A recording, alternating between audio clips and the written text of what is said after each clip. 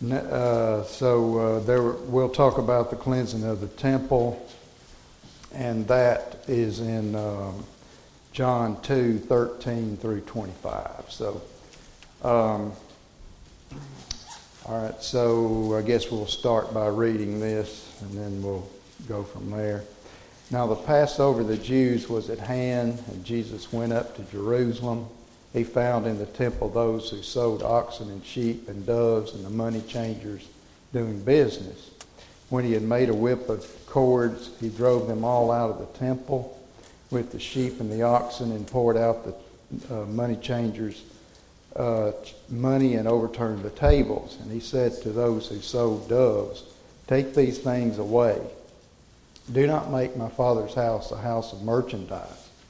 Then his disciples remembered that it was written, "Zeal for your house has eaten me up." So the Jews answered him and said, "What sign do you show to us, since you do these things?" Jesus answered and said to them, "Destroy this temple, and in 3 days I will raise it up." Then the Jews said, "It has taken 46 years to build this temple, and will you raise it up in 3 days?"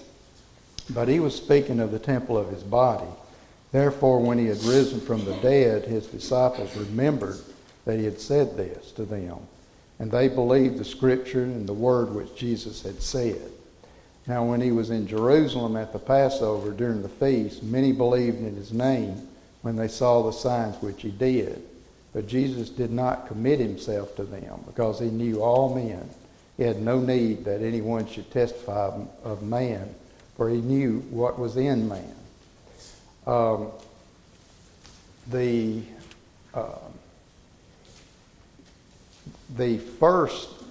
This is the first cleansing of the temple. The second cleansing occurred during his final week prior to his crucifixion, the last week, as it's called. And he again drove out the money changers after his triumphal entry into Jerusalem. This time the Jews tried to destroy Jesus in the second cleansing. But as we'll see in this first cleansing, they merely asked by what authority he had cleansed the temple. For a reading of the second cleansing, you can turn to Mark 11:15 through 19, and it's also recorded in Matthew 21:23 through 27, and in Luke 19:45 and 46. But this week we're going to be studying about the first cleansing and focus on it in the reading we just had. Now this is just a little background. In fact, there's quite a bit of background that Brother Mazzalago has in this lesson. This is the third temple. Solomon had built the original temple. We know this. David wanted to, but he was a man of war, so God had his son Solomon, and it was a very peaceful time. Well, that's when the first temple was built. Then there was the temple of Zerubbabel, who built that in after the destruction of Jerusalem, following their repopulation of Jerusalem and Judea. Then the second temple was built. Not as grand as the first temple, but again, it was a very nice temple. But this temple is, you can either call it a third temple or a reconstruction of the second one, because Herod had this built in approximately like 28 BC. It said it took 46 years to build, so it was along the time that Jesus was starting his ministry. It was complete. It had already been completed, or about to be completed. There was a reason that Herod built this temple. He was a half Jew, so he didn't get a lot of, they didn't look on him as a good authority for the Jews in a lot of ways. So he did this to try to get political favor with the Jews. So it was a magnificent temple. It was very large, and of course, it was destroyed in 70 A.D. Let's see if we can advance these slides here. Okay. The Passover of the Jews was near, and Jesus went up to Jerusalem. He found in the temple those who were selling oxen, sheep, and doves, and money changers seated at their tables. That says it's 13 through 24, but it's only 13. Jerusalem is south of Galilee, and a person is said to be going up to Jerusalem because nations went there annually for the Passover, and it was considered a pilgrimage. Josephus says that it was an estimated 3 to 4 million people who made this pilgrimage every year. So it was quite an event to come there. This is a picture, an artist rendition of the court of the Gentiles, and this is where the money was being exchanged for animals and whatnot. The court, it was symbolically the entrance court where all nations could gather and pray to the God of all nations. And it was the largest court and was separated from the court that only the Jews and priests could enter, where the Israelites were the true Jews. So this is where they had set up shop. And we'll talk about in a few minutes what was wrong with that. This is what is called Solomon's porticos. And all these are artist renditions because, as we know, the temple was destroyed in 70 A.D. and only the West Wailing Wall is left there. But this is Solomon's porticos where Jesus did much of his teaching at the great colonnades. These are like Roman columns that were there, and it was a meeting place for early Christians. Is recorded in Acts 3:22, where the healing of the lame man there with Peter when he'd done that.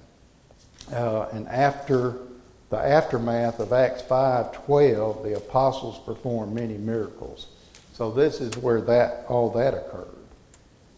Let's see. This is an artist's rendition of the royal court of Herod. And it's on the south side where Jesus sat among the Jewish scholars and explained the Mosaic Law at age 12. So this was recorded in Luke 2:46. So this had to really be something to see back in those days. To have Jesus there and explaining what the law meant. These Pharisees and the scribes and Pharisees, they just, they didn't have any authority behind their speaking. They spoke as if they were just regurgitating, for lack of a better word, what the law said and what their interpretation of it was. But Jesus, he was able to tell exactly what it meant, and because he's the one who wrote it, This is the artist's rendition of the temple area where it was considered very holy, and it increased in holiness as you entered the center of the temple containing the Holy of Holies. Only the high priest could enter there, and separation of these areas was done according to who was permitted to enter each area. So you had the Holy of Holies and the most holy place there. The holy place, Holy of Holies, most holy place. So all of that was there. These were the gates, and there were many gates. I think there were 8 gates to enter the temple. One of them was the Pilgrim Gate, and this led to the court of the Gentiles for their festivals. And there was a large pool of water which existed for washing prior to entering the temple. This purification of the Jews thing that we talked about last week was there. This was a place for them to wash. And also there's a pilgrim road which led to the pool of Siloam. That, we read a miracle. We know that a miracle occurred there later on in the Gospels. to the gate of the pilgrims, which was a third of a mile away. This is also the area where Peter preached his famous first sermon in Acts chapter 2. And there's a tradition that the 3,000 that were baptized or saved that day were baptized in this pool of water that existed there. So this was a very famous area right here. This next slide is a closer look at that. You can see, I don't know what he's got there, a couple of kids playing or something, but anyway, this is just a closer look at that. As a washing pool, and Acts the first sermon in Acts 2. So all of these must have been something that was really, really something to see. Any questions before I keep moving on? A lot of this it's just kind of a little background on what this temple looked like. Mark, the pool where they would be baptized was like we would call it a cattle dip, where they had so many steps and so big, similar to a football field. They'd go down so many steps and would hear, believe, repent, confess, be baptized. They go under the water, then they start walking back up, add ye faith, virtue, knowledge, temperance, patience. Wow. And so that's how they was able to baptize so many people at one time. They was used to going through this thing. Yeah. And it was already their custom to be baptized, to be purified. In fact, to become a proselyte.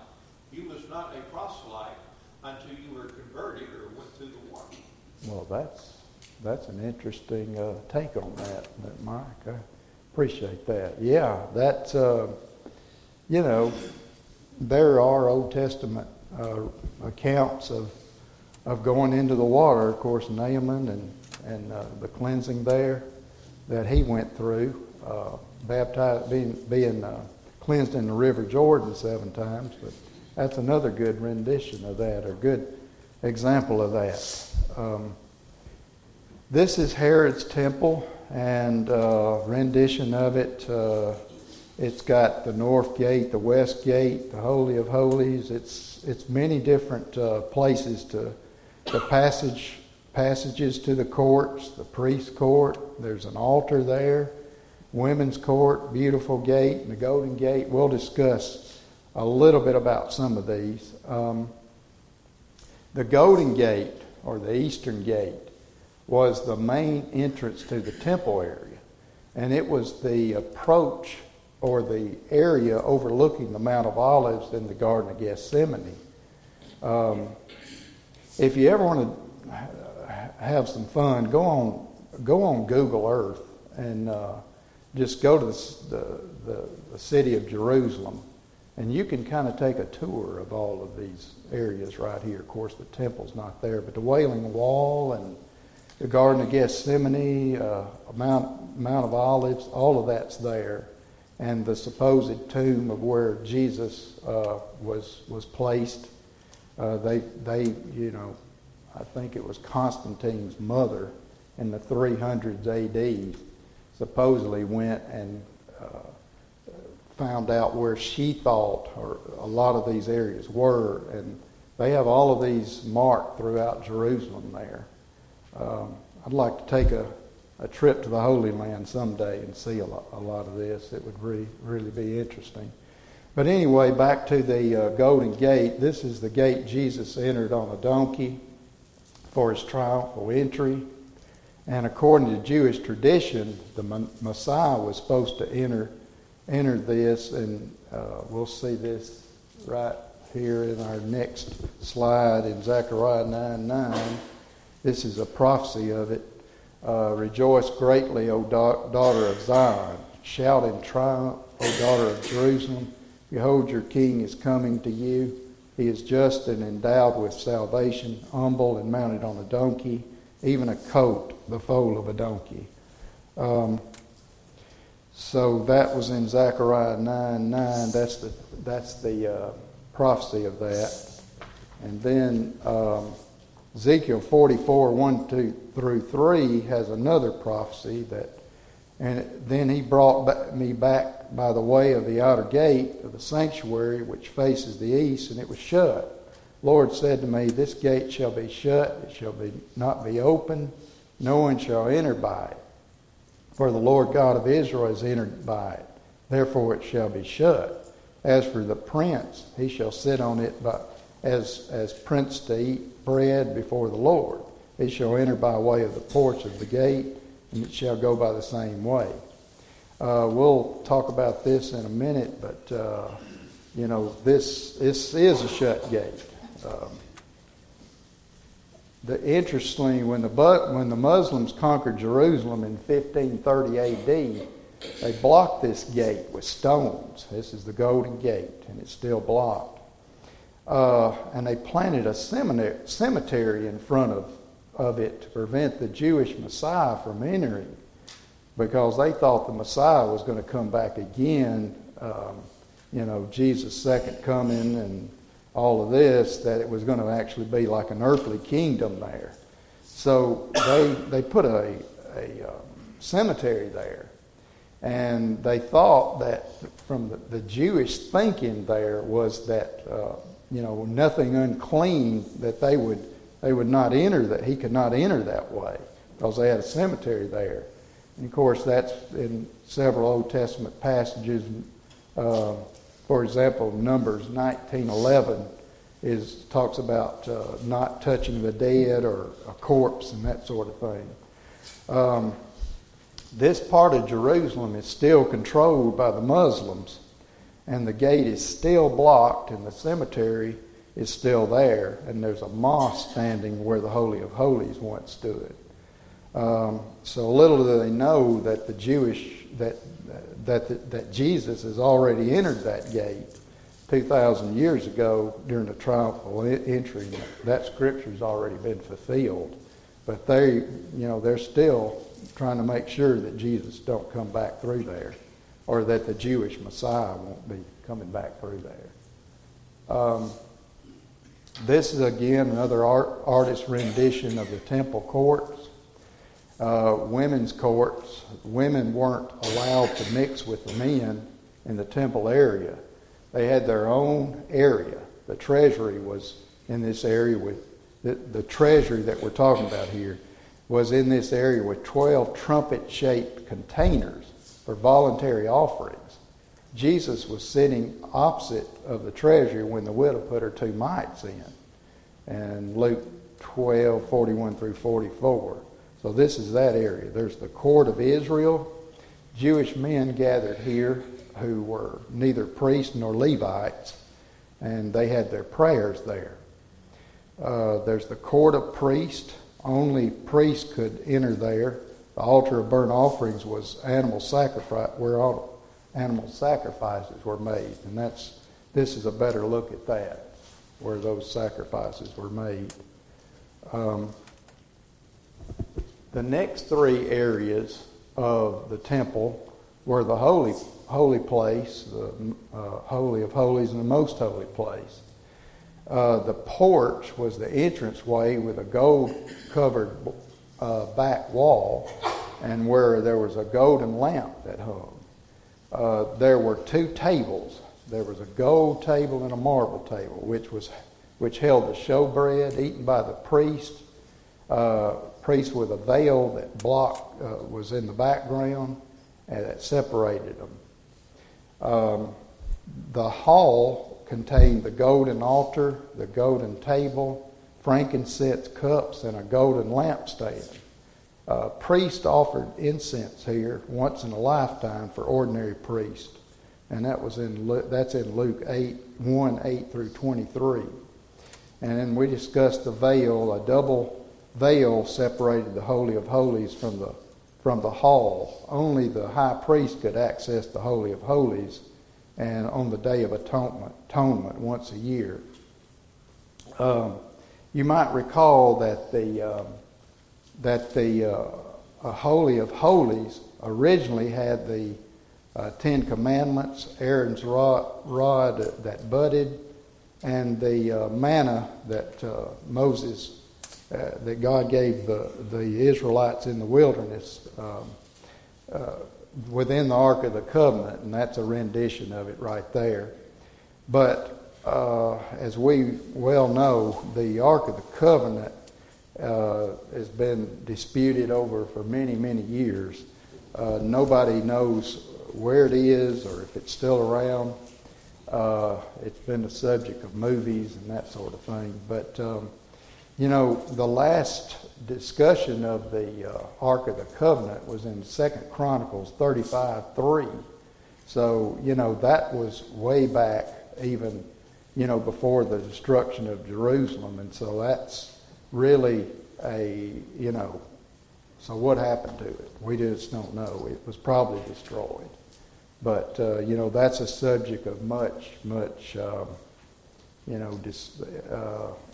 I don't know. It seems like it's always been something. There's a theory that it's in Ethiopia in one of their mosque out there or one of their churches there. There's all kinds of discussion over that, but I don't know what it matters anyway, because we don't use the Ark of the Covenant in our worship, and it's really, something that's much. It's kind of like the discussion in, I believe it's in the book of Jude, the last part of the book of Jude, where it talks about, where's the body of Moses, where they were arguing over where the devil argued with. I guess it was with an angel over where the body of Moses was. So what does it matter anyway, But anyway, I don't know how I got off on that. But anyway, this is the court of the Gentiles again. Converts to Judaism as well as the Gentiles could gather here but go no further under penalty of death. In fact, the only way that that the Romans allowed the Jews to have capital punishment on their own people was if they violated this, if they went beyond these courts right here. A little further discussion of that. This is where Paul was almost killed in Acts 21:27 through 32, where he was accused of bringing a Gentile into the court of the Israelites. Arrows point to these signs on either side of those arrows there that says no Gentiles allowed past this point. The word chai, pronounced high, in Hebrew means life. So it says that if you value your life, you don't go beyond these points right here. This is the area that the money changers had set up in, and Jesus ran them out. It used to be done outside the court of the Gentiles, is where the money was exchanged. But over time, they had moved this inside of the actual court of the Gentiles, and that's what that's one of the things that Jesus was upset about. This is the Antonia Fortress, and it was named after Mark Antony. We all remember studying about him and Shakespeare plays and that sort of thing. He was a good friend of Herod, and 600 Roman soldiers were housed here in an underground passageway to the court of the Gentiles. There was no longer a king in Israel. Of course, long ago there was that vanished, that was gone. So the Jewish high priest was under the rule of the Romans. I thought this was interesting. I didn't know this. The Jewish high priest was not even allowed to house the robes of the high priest.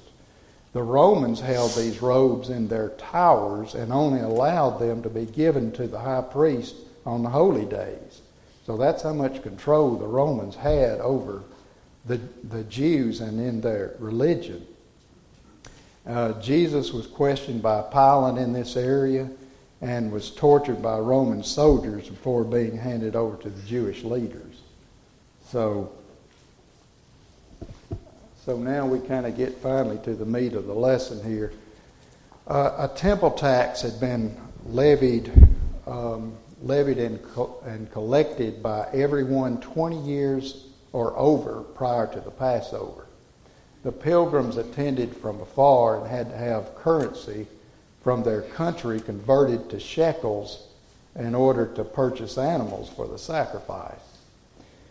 These transactions took place outside the temple walls originally, as I had said, and now they were setting up inside of the court of the Gentiles. This rendered the court of the Gentiles unclean. And even though the court of the Gentiles was a small part of the temple, they had defiled it. It caused all the temple to be defiled. Merchants were charging excessive fees to exchange their native coinage into temple shekels. They also refused the animals the pilgrims had brought on their long journey, and said that they were spotted in many cases, no matter whether they were spotted or had anything wrong with them or not. So, this had turned into a money-making scheme and a corrupt thing for sure. And as I said, they charge excessive fees for the ones that they did have to purchase, and they were already at a disadvantage, many of them, because they come from a long ways. So you can see where Jesus was very upset about this, and he ran them out of the court of the Gentiles and gave the priests, the merchants had to end up giving the priests part of their profits. So that's further corrupted this situation. You can only imagine what our righteous Lord thought about this. He was not happy at all. This is just some of the same scriptures here. He made a scourge of cords and drove them out of the temple with sheep and the oxen, and he poured out the coins of the money changers and overturned their tables. And to those who were selling doves, he said, "Take these things away. Stop making my Father's house a place of business." Digress a little bit here. We don't really want there's nothing holy about our building here. But, it's probably not a good idea for some of our younger kids to be selling things in the building itself. Maybe that needs to be done off the premises a little bit. But, it just kind of gives a bad impression, about that. So, anyway, I'm not going to say too much more about that. But, okay. I think probably a bigger lesson you can take from it, of course, going from the Old Testament to the New, a lot of things go from physical to spiritual, and there's a symbolic translation there for us. But, you see churches today, I don't want to say church the size of Midway, but you see these mega churches and all these things who operate more as businesses and corporations than they do as places of worship. Yeah. And I think that may be a lesson you can take from this really too, is that we're not in the business of business, right? We're not for profit. Not trying to make a profit. Right. And so, what is the modern day equivalent to what the Father's house is? Well, it's the church, the people, right? Mm-hmm. And if we are co-opting our mission, and our efforts to make some sort of profit or make some personal gain, that's right. Either corporately or I guess even individually, if you think about it, I think we're probably falling into a symbolic, similar type of thing, where we're taking the Father's spiritual house, but we're making it a place of business if we're using it for our own purposes and our own. I completely agree. Personal advancement, profit, whatever it may be. And of course, when we talk about those things, it's easy to the televangelists and the mega churches, but it is something to keep in mind. When you come here and you do work, why are you doing it? Right? What's your rationale? Are you trying to advance your own interests, or are you going about the Father's business? It's the glory of the Lord is what it's supposed to be, isn't it? And that's being the church, right? That regardless of where you are, why are you serving? That's exactly right. I was talking to a friend of mine recently, and he was talking about he was going to Nashville, and I think there was a Baptist church up there that's in downtown Nashville, and they were charging $10 for people to park in their parking lot through the week.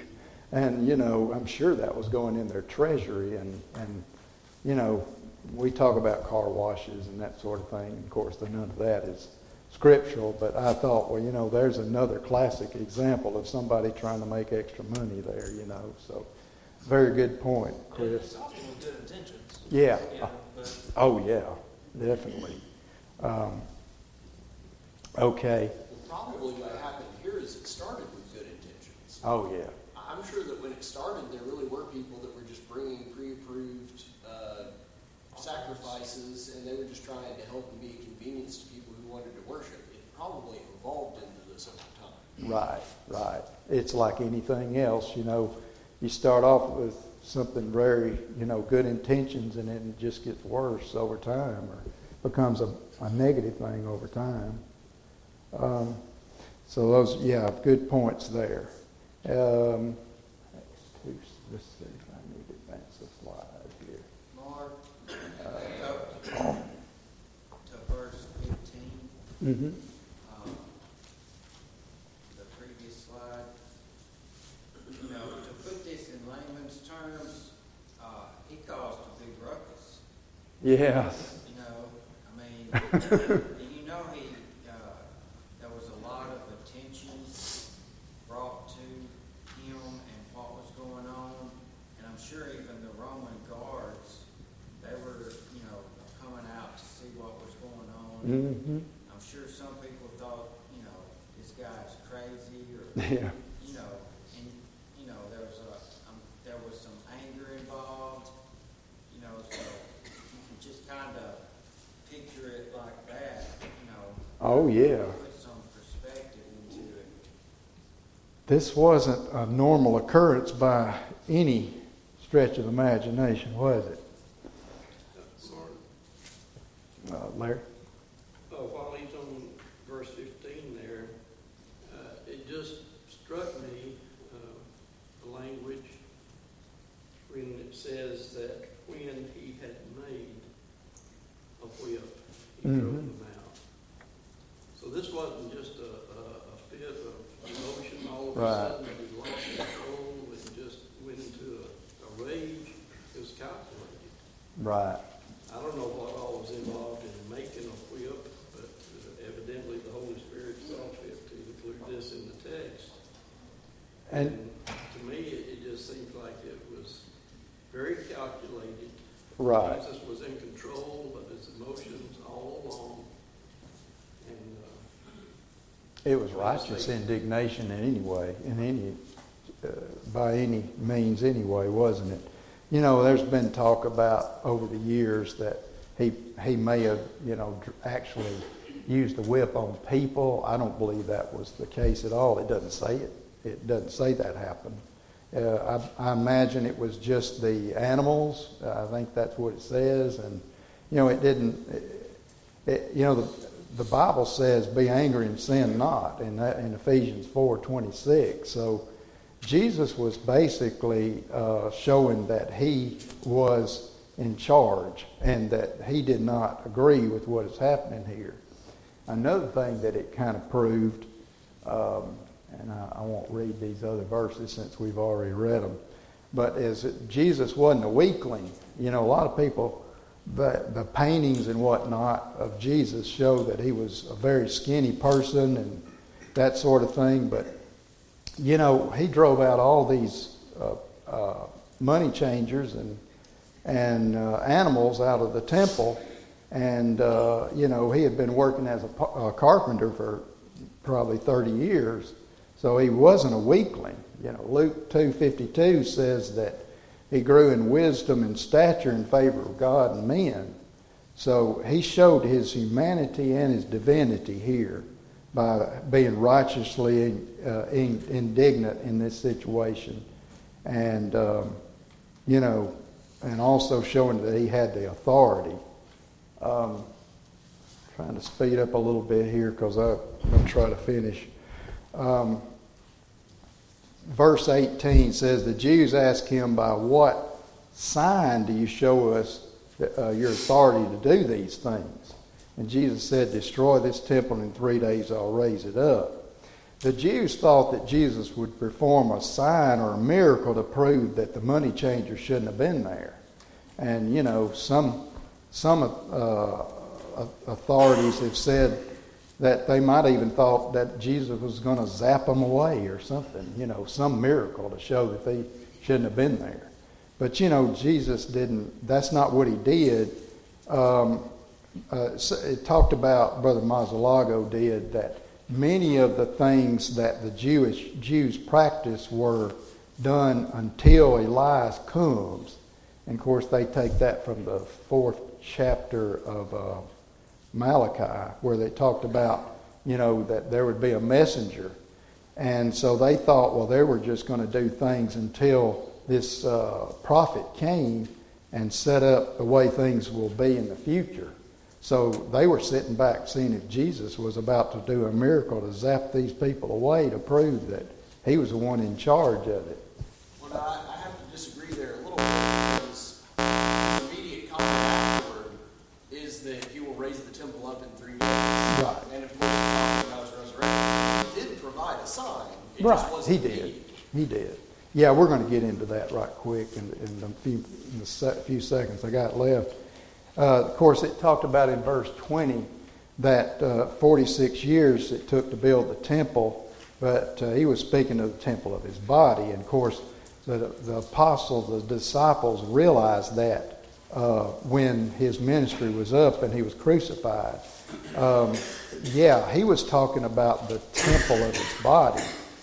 He was not talking about the temple itself, but as we shall see later on in 70 A.D., the temple was destroyed, and he was kind of giving a sign for both of those. Really, Jesus was resurrected in 3 days after his crucifixion. And also the temple was destroyed in A.D. 70. And only the Wailing Wall remains there today. It's all rubble. And there's still, archaeological excavations going on all around it. And Brother Mazzalago talks about how the genealogical records of the Jews have all been destroyed. And nobody really knows, which tribe they came from. There was approximately 1.1 million Jews killed, according to Josephus, in the destruction of Jerusalem. And this was the sign there that you just mentioned that Jesus really meant there, and that Judaism was not really supposed to last. And of course, in Colossians 2:14. It talks about that it's been abolished. And this temple has never been rebuilt. And today there's a mosque on it. And this is the temple mosque here. And a lot of the Jews still think that there's going to be a temple rebuilt there. But that's not what the scriptures say. So that's about all that I was going to try to get to today. That's the last verse. And I guess the only other thing I really want to say is that he didn't take them into himself. What does that mean? Jesus was very much did not want to. There was a lot of disbelievers who were just believers for the moment, just like they were when the 5 loaves and 2 fishes were, made a meal for them. They believed right then, but they didn't believe overall. And Jesus was letting them know right there, or this verse is saying that he didn't really trust a lot of them because he knew what their heart. So we'll leave it right there. We're out of time. And I guess the next teacher will be doing chapter 3 next week. I appreciate the comment and your